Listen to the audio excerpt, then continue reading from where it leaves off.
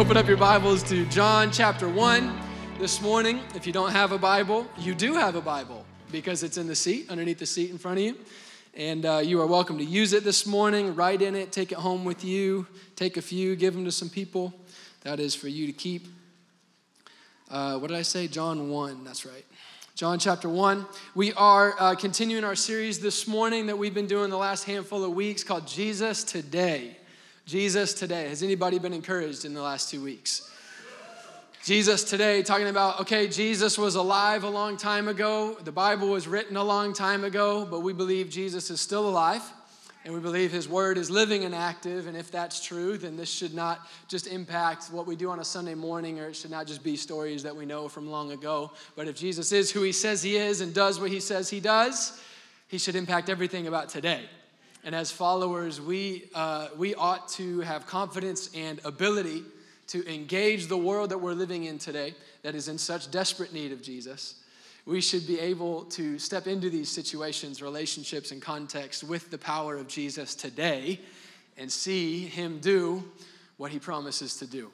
And so that's my heart in this series, is that it's not just something that we talk about on Sunday and sounds good in a Sunday sermon, hopefully, but that it impacts everything that happens to you on Monday morning, Wednesday afternoon, phone calls and conversations, that we are mobilized, encouraged, and equipped to step in to be who God has called us to be as his followers in this world. That's what I'm after. Anybody else? I hope that's why you came to church this morning. If not, you're here anyways, so you can just jump on the train. And we're going. Jesus Today is our series that we are in. When I was growing up, that was my mom.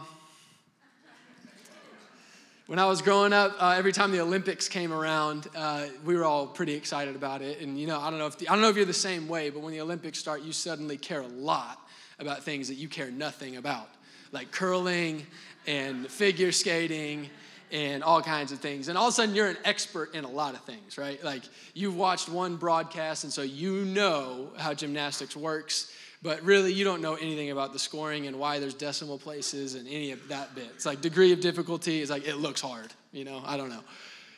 So we would always watch gymnastics. Both my parents were gymnasts growing up and in college, and so they're athletic. Don't worry about it. So we would always watch gymnastics, and one of the things that just consistently blew my mind was when the guys would get on the rings. That's bananas. And shout out, Steve Zanacco did the rings. So to this day, he claims that he could do an iron cross, but there's no video, no pictures. So, oh, thank you. Okay. So I can't take it when the guys do the rings and when all those little girls do the balance beam, right? Like, they're 4.5 feet tall, and the stuff they're doing on that thing that's taller than them is outrageous. They are walking on this thing. I built this myself, if you couldn't tell. So just caring about you this week, trying to figure out, okay, so they're on something that's like about as wide as a 2x4. If you know the exact measurements, I don't care. It's about as wide as a 2x4. And they're like 4.5 feet off the ground. They're 4.5 feet tall. And they're doing like flips and tricks and spins. And like, I can't even preach on it. And I'm watching and I'm like, this is like superhuman. Like, there's no way that I am the same species as that person. Like, that's how I feel when I watch the NBA too. You're like, we are not the same creature. Like that, I am so far from that.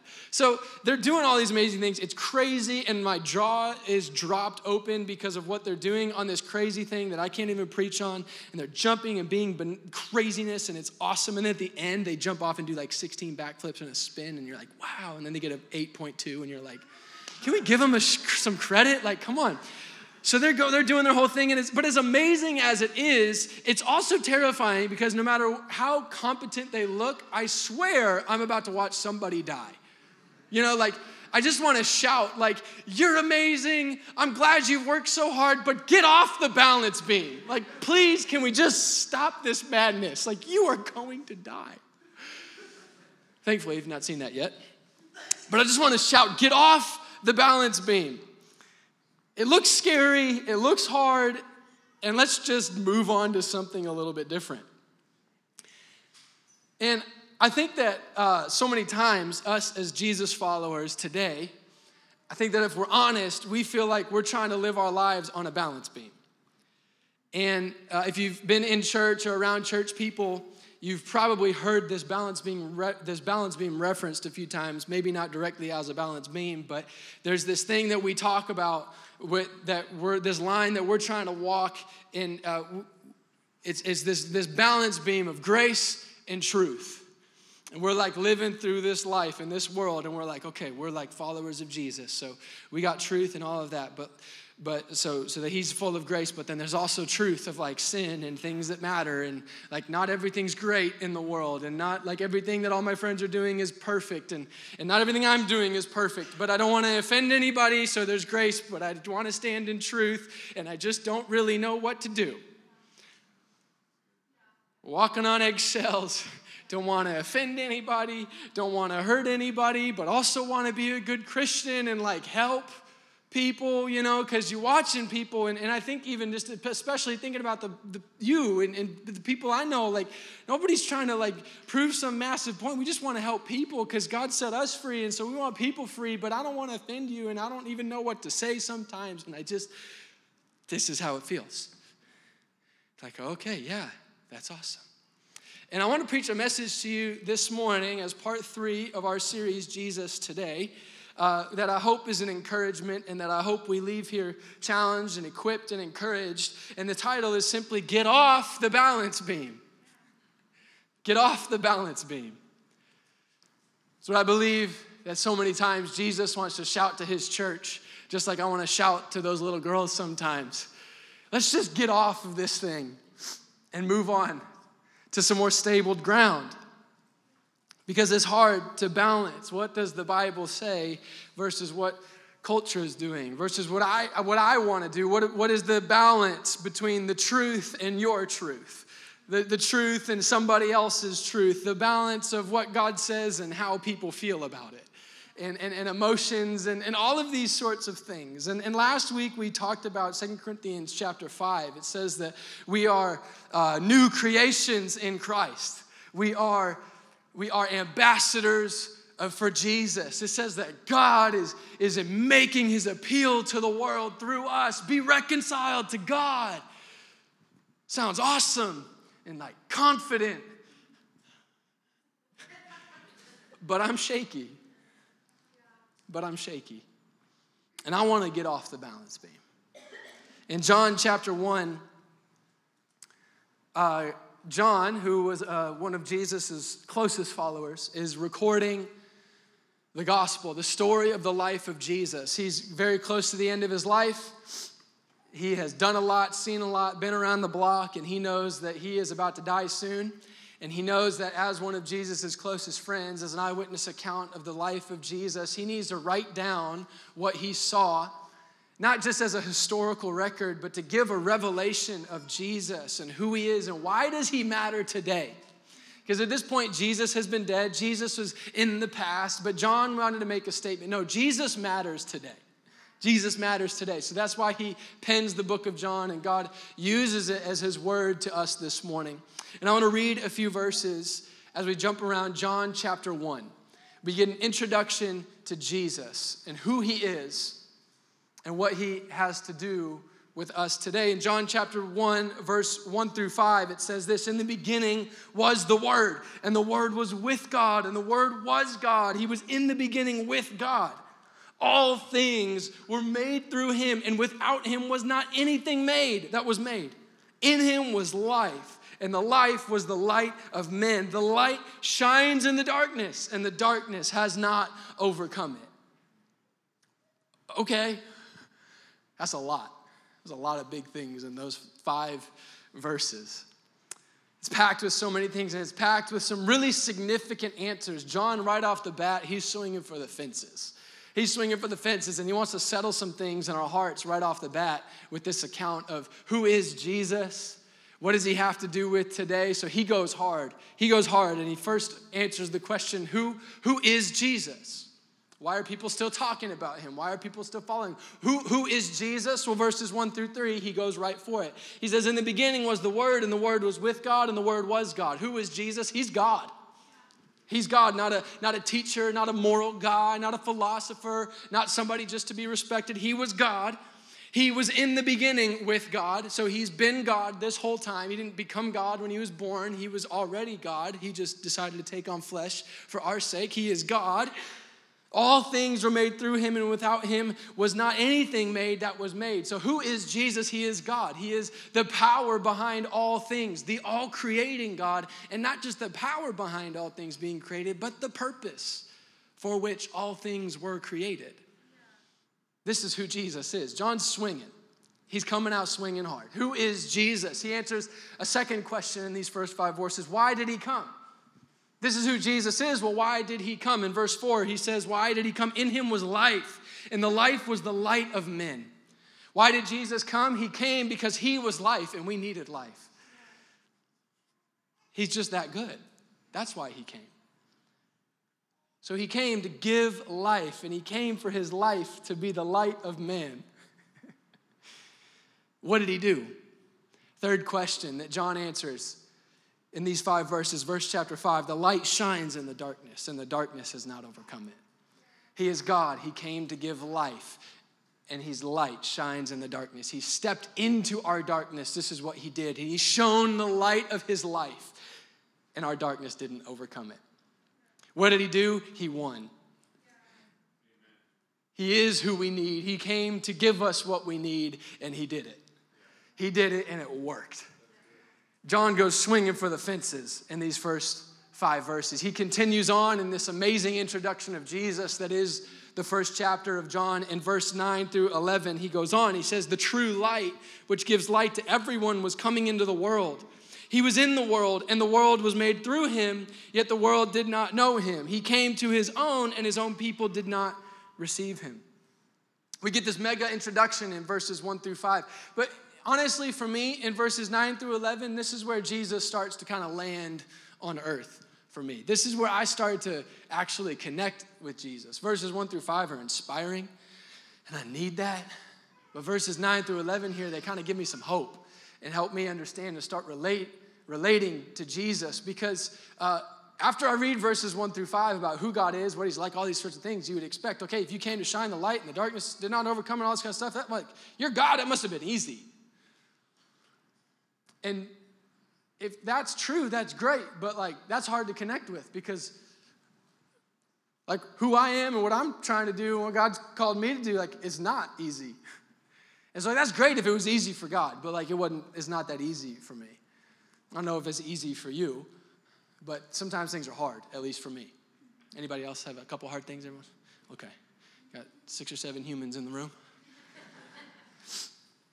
He starts to connect with me in verse 9, because as I'm reading about who Jesus is and what he was like and who he was, I start to see him in verses 9 through 11 standing on a familiar balance beam that I seem to know a lot about, because I'm trying to live this life. And I'm just glad to know that Jesus knows what the balance beam feels like.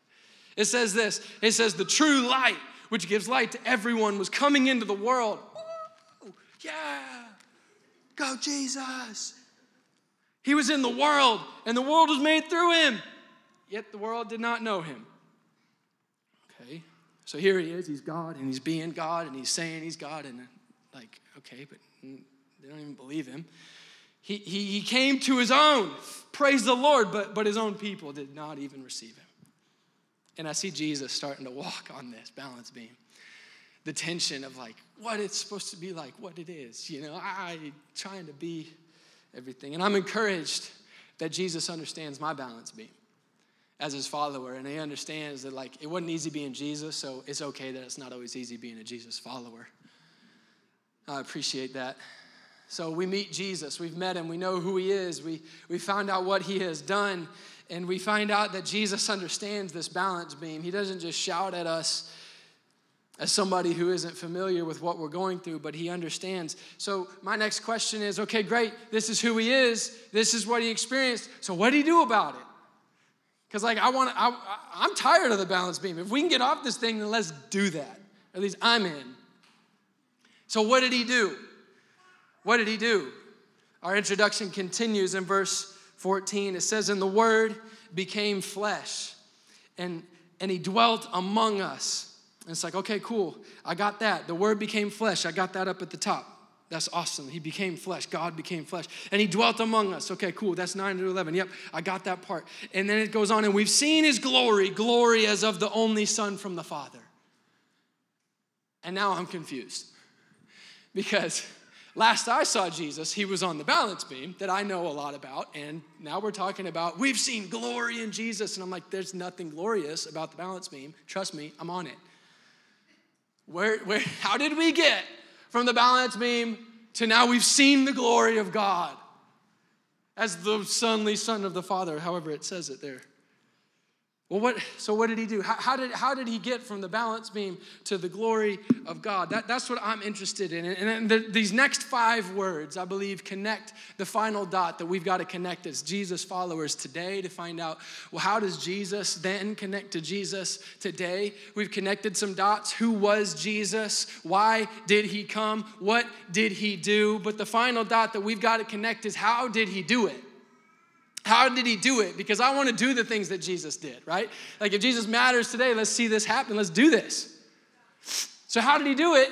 Well, these next 5 words, I feel like God connects this final dot for us. And in 5 words, he says, get off the balance beam. When these next 5 words, get off the balance beam, he came, how did he do it? Full of grace and truth. Balancing grace and truth. 50-50. We got some grace over here, and we got some truth over here.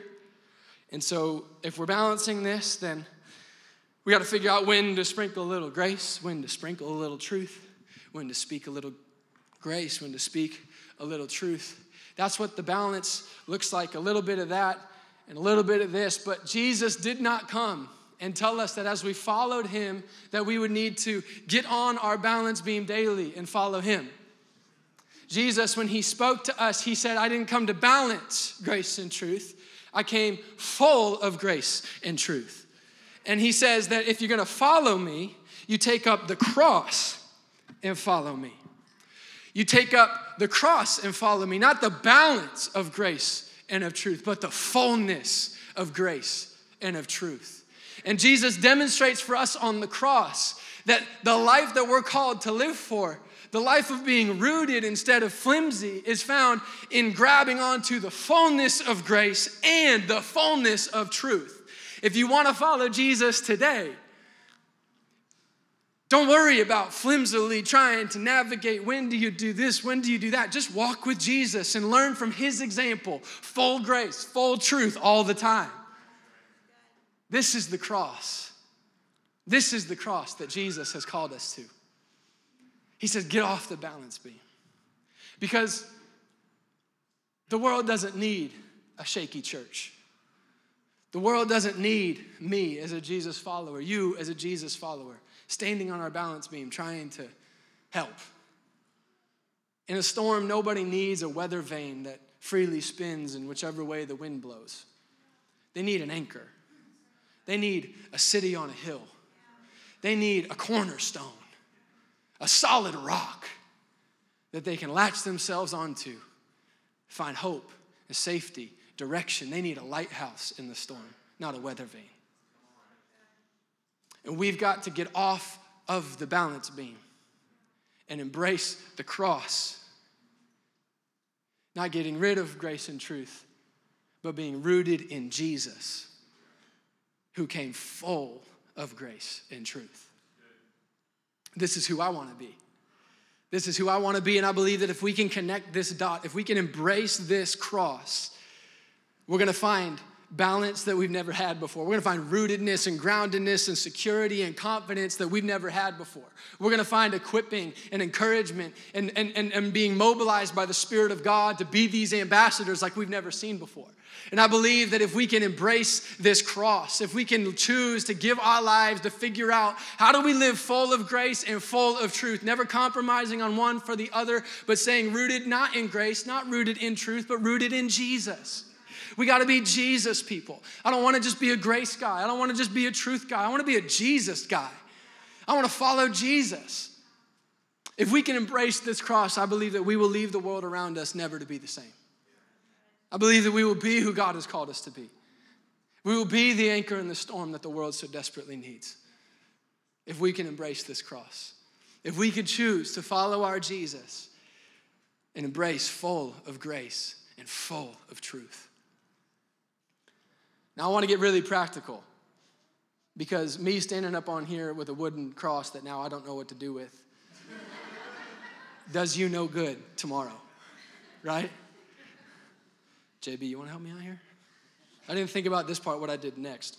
Here, will you take this over to the side? There we go. I don't know if you saw that. I did that one-handed, so.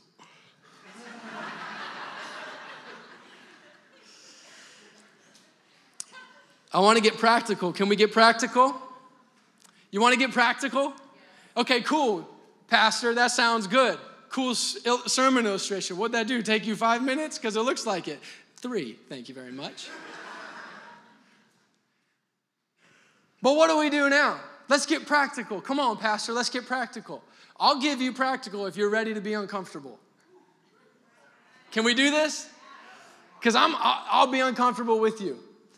Because I don't know if you know this, but Jesus died on the cross.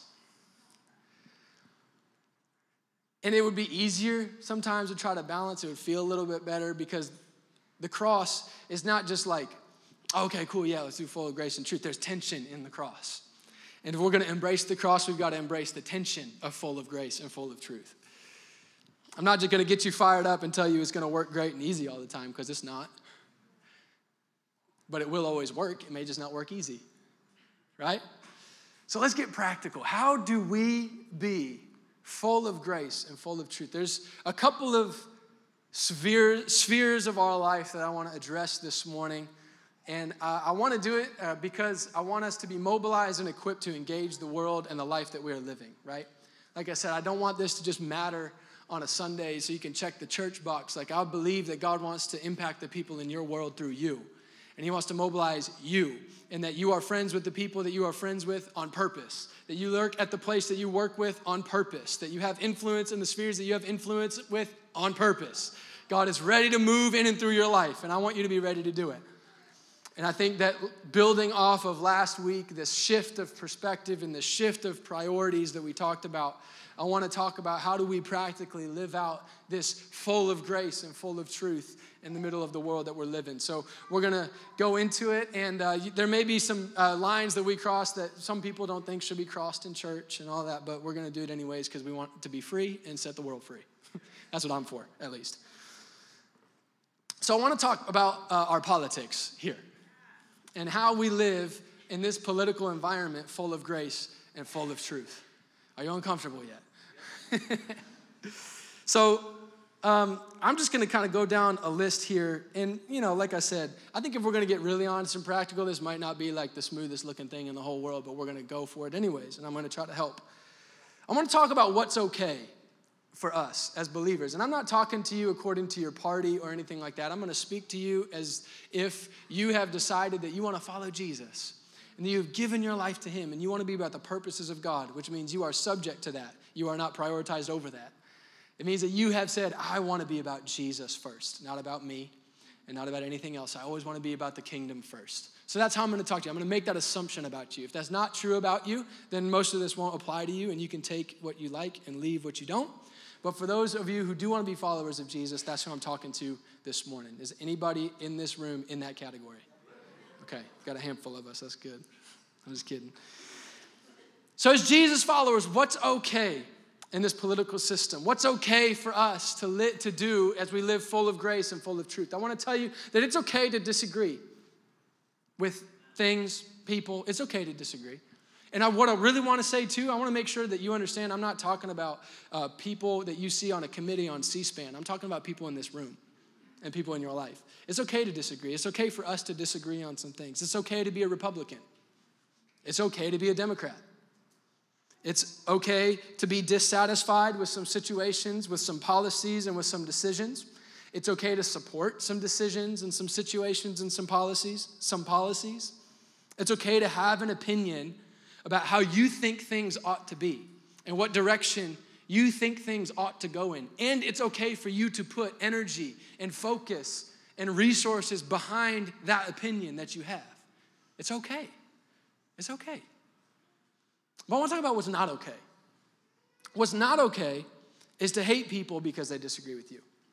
Like anyone ever. I don't care what his or her name is or what his or her title is. It's not okay to hate them because they disagree with you.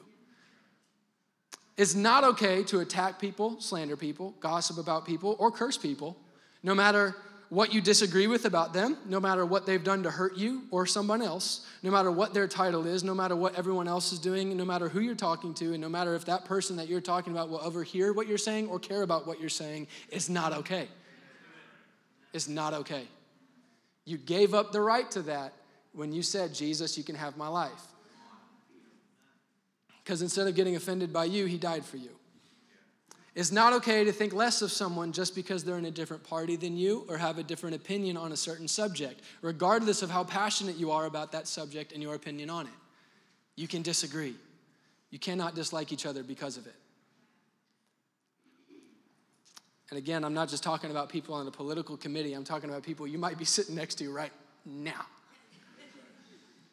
And it's not okay for your social media or for your public conversation with an individual or a group of people to communicate the message that if people are going to want to come to your church or follow your Jesus, they need to come in line with your opinions first. It's not okay. It's not okay. And I really want you to consider what you're putting out on your social media. You are allowed to have your opinion, but let's get our priorities straight. Because there are people looking through our Facebook pages, our Instagram profiles, and seeing that there's a cross there in our bio. And then they're seeing the way that we're communicating about our opinions and the way we're prioritizing our opinions politically over the people that all of these things and all of us are supposed to be serving. And the message that we're communicating is, you can come to Jesus, just agree with me first. And even if you don't mean it that way, think about it that way. I'm not saying that you always mean it like that. I'm just saying let's take responsibility and go the extra mile. Say, I want to if someone's going to stumble about this gospel, let it be about Jesus, not about me. And so we can talk. We can be passionate, but let's not put up roadblocks. We will not be a church that makes people think they can't come because of which side of the Brett Kavanaugh case they land on. We will not be a church that makes people reconcile their opinions with ours before we allow them to hear the message of being reconciled with God. We will not be a church that uses someone else's sin as a scapegoat for our own, and we will not be a church that views people according to their opinions, their beliefs, and their convictions, even if that's how they define themselves. Because we know Jesus. And we know what Jesus says about people. And he's not prioritizing their political affiliation. We get to love people. Can we get a little more uncomfortable? I want to help, and I need it.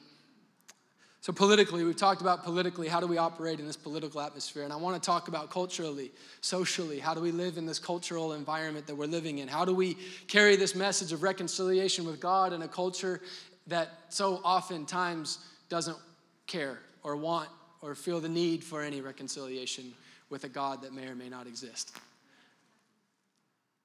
I feel the tension sometimes. Anybody else? I need to engage this. And I want to encourage us to be a people full of truth in a world that just tells you to live your truth. Submit your truth to Jesus. If you're a Jesus follower, you don't get your truth. You get Jesus, and that's good news because he's way better than your truth anyways. Like, the world doesn't need me and my truth. The world needs Jesus. Like, I know me. I'm not that smart. I'm not that big. I'm not that strong. They need Jesus. We've got to be full of truth. We must be a people full of conviction of who is Jesus? Why did he come? What did he come to do? How did he do it? We must be rooted in the truth of God, and we have to have grace for people to not behave like we behave when they don't believe what we believe.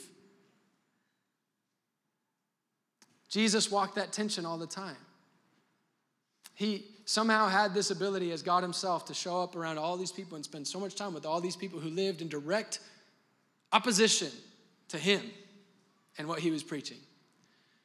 Because he had grace. He had grace for them. He had grace for them to say, you know what, I'm not going to hold you responsible. I'm not going to go after your behavior before we address your belief. So let's go after that first. Let's talk about that first. I'm going to give you grace to have some room here. Let's talk about these beliefs, and we'll make some room for some behavior along the way. I want to talk about socially the difference between facts and truth. This has really helped me. You may totally disagree with me on this, but I hope it helps you too. I want us to be a people that understand that in our social and in our cultural world, there's a difference between facts and truth. And again, this is good news. Because in our social and cultural environment, everybody's divided based on what the facts say. You put a case in front of the public, and you will get a rally on both sides. If you change the color of somebody's skin, you will get a rally on both sides. If somebody dies at the hands of somebody, you will get a rally for both sides. And both sides will wave studies and wave statistics and wave the facts about why they are right and you are wrong. And why I am right and therefore you hate me and so I'm going to hate you too. Because clearly you don't understand the facts. And if you knew the facts, you would be on my side. And I'm on my side because I'm right because the facts say so. So let's all get across on the facts. There's a difference between facts and truth. And as a Jesus follower, I want to encourage you and free you to be more concerned with the truth than the facts. This is what I mean. Let's take our racial climate and the rallies that happen when another unarmed black man is shot by police. Let's talk about this, because I'm living in that world. I don't know if anybody else is. A man dies and rallies happen on both sides. So where do we land? It's easy to get sucked into the whirlwind of, well, what do the facts say? Where was he? What was he doing? What was his background? This study says that proportionally, there's more black men killed than anybody else. Well, this study shows that there's more white guys that are killed. And then all the brown people are wondering, what about us too? And then red and yellow, and we all of a sudden we've divided because everybody's trying to say, well, what do the facts say? Because I want to be right, and I want to be on the right side of this. And before I can engage this situation, I need to understand what the facts say. But I want to tell you to look for the truth. The truth is, it doesn't matter who you are, what color you are, what side of the rally you're on, the truth is you're scared. The truth is people are hurting. The truth is there's widows on both sides. The truth is there's kids with no daddies on both sides. The truth is there's people that are worried for their own health and where our society is going on both sides. And if we can focus on the truth, we can speak to their hearts and not get distracted by the facts. You are free to love everybody, to be full of truth. The truth is Jesus loves people, and people are hurting. And that means we get to step in and show them grace. Say, regardless of which facts you're rallying behind, I love you. And all of this stuff, your fear, your pain, your loss, your discouragement, your trauma, Jesus gives grace. And he wants to touch your heart. I want us to be a people full of grace and full of truth. I want to talk about another elephant in the room and get a little bit more uncomfortable. And that is sexuality in our culture. Talk about put you on the balance beam, right? I felt it as a room, we just got on it. We need to be full of grace and we need to be full of truth. The truth is that homosexuality, bisexuality, transgender, it's sin. It goes against the design of God. It's not what God made people for. And it's not going to lead to life. And the rest of the fullness of truth is so is gossip, and so is pride, and so is slander, and so is pornography, and so is masturbation, and so is sleeping with people you're not married with, and so is messing around with people, and so is reading stuff just to get that rise that you want in your heart. So is hate, so is outbursts of anger towards our kids. You want the full truth? All have sinned and fallen short of the glory of God. And there's grace. There's grace for all of us. There's grace for me. There's grace for you. And there's grace for them. Whoever your them is, and for whatever reason they are them, there's grace. There's grace. And we can't talk about all of this without addressing the sphere that all of us find ourselves in this morning, and that is church. A place that can have so much division so often.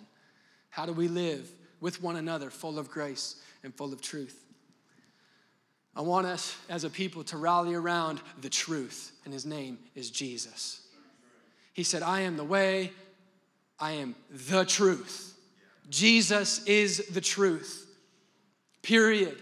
Let's anchor ourselves to Jesus. And we've got to understand that in the midst of the truth of Jesus, there's room for a lot of things to be true. It's true that somebody did something one time to advance the kingdom and it worked that way. That's true. It doesn't make it the truth. It's true that you may prefer something a certain way. That's true. It's true that you may have a preference of a style some way. It may be true that you wish something would happen maybe differently even around here because it's in the Bible, and it might be true that the way that you think things ought to be done sometimes, you've seen it work before or you see it in the Bible. That's all true, but that doesn't necessarily make it the truth. What I'm trying to say is that in the midst of Jesus, there's room for differences for all of us. And if we want to be full of truth, that means we need to be full of Jesus. And if we're going to be full of grace, that means that there's grace for people to walk it out and to follow him in different expressions, different denominations, different times of day, different churches down the street, different opinions on how loud the worship should be, different opinions on whether we should do this, that, sit, stand, here, there, wherever. There's differences. There's a lot of things that can be true in the midst of the truth of Jesus. Let's have grace for one another, guys. Let's stop dividing over things that are both true and neither one is the truth. If you are doing something differently than another believer is doing something, and you're both trying to do it for the sake of the kingdom, it doesn't make one of you right and one of you wrong. It makes both of you needed. Again, oh God, please use more than this one pastor and this one church and this one sermon and these few worship songs. And come on, somebody. Oh God, please, please, please. Every age, every color, every culture, God use them all. Because I don't know about you, but I need Jesus. I don't need a certain style or a certain preference. I need Jesus. And as the people of God, we must be anchored to Jesus as the truth. And he must be our cornerstone, the one who we are trying to line ourselves up with. Like I said, when I'm talking to Jesus followers here, that means that me, my preferences, my opinions, my natural inclinations, my feelings, they're all submitted to Jesus and what he says. And so you can call me on stuff, and I can call you on stuff, because we've got to be full of truth. And we have to be full of grace, realizing that there's room for all of us to be on process, like learning how to leave our sin behind us and be this new creation that God said we are. The truth isn't just speaking the truth in love doesn't mean I get to tell you anything I want and not worry about your feelings. Speaking the truth in love means, hey, you're screwing this up and you don't have to anymore. Let's repent and follow Jesus and experience life, and I'm with you for the journey. This is who we are. As we close this morning, there's one more thing that I think has to be said, and that is this, that if we want to live our lives anchored in the cross, we cannot expect to come out of it without any scars. We can't expect to live anchored in the cross and come away with no scars. It would be easier to just be religious. It would be way easier to be religious and get mad at everybody who disagrees with you, so you never have to be talked to by people who make you uncomfortable, and you never have to be corrected by anything because you can just be a jerk. That's way easier, right? That's way easier, but then you will never experience the power of the cross because you'll be so busy putting people on it. And it'd be easier to just be flaky and not really stand for anything and not really offend anybody and not really make a point. It would be a lot easier. It would be a lot easier to do that. And you'll never have to experience the tension of the cross because no one would ever have a problem with you because you don't really stand for anything. It would be easier. But we are Jesus people. And Jesus did not take the easy way. Instead, he demonstrated his own love for us in this, that when we were still sinners, Christ died for us. And I want to embrace the cross. I want to live full of grace and full of truth. It'll hurt. It will cost. It will. It'll cost you friends. It'll cost you a lot at different times and in different ways. It'll cost. It'll hurt. You will have scars. And you're not going to do things perfectly. And neither am I. But you will know Jesus. You will know Jesus if you will embrace this cross of full of grace and full of truth. You may not be respected, liked, loved, or valued, but you will make a way for salvation. You may not be loved, respected, valued, but you will make a way for redemption. You may not be loved, respected, and valued, but you will provide the opportunity for an anchor in the storm, for a way in the wilderness, for a river in the valley, and for life where there is death, if you will choose to embrace this cross. Yes, the world is full of sin, and God is full of grace. It's all true, and there's grace for it all. And I just want to ask us this morning, will we do it? Will we do it? What could God do with some Jesus people? I want you to stand as we close this morning. As we close our time worshiping like we always do, I just want to take these last few minutes that we have to take a stand and just have a decision moment with Jesus. I'll say, okay, Jesus, do I just want to take the easy way out, or will I trust you? Will I follow you as you show me to walk this way of the cross? We're going to have some people off to the sides to pray with you. If there's anything you need to respond to, if you need prayer for anything in your life, healing, if you need to repent of anything, if you need prayer for anything in your life, you are at church, get prayer. Nobody's looking at you anyway, so don't worry about what people think. Just go get what you need in God. If you're here this morning, you've never decided, okay, I want to follow Jesus. You need to know the truth is this morning, your sin has taken you far from God. You cannot overcome it yourself, and you will not find life away from him. And there is grace. You need to do nothing to earn it. You need to do no works to earn it. There is grace for you right here, right now, to be raised to life in Jesus. Don't leave without making that decision. Talk to somebody off to the side. Talk to the person who came with you this morning. Turn your life to Jesus. It's amazing. It's amazing. Anybody else who follows Jesus think so? Or am I? Okay, cool. You're invited, man. Like, come on.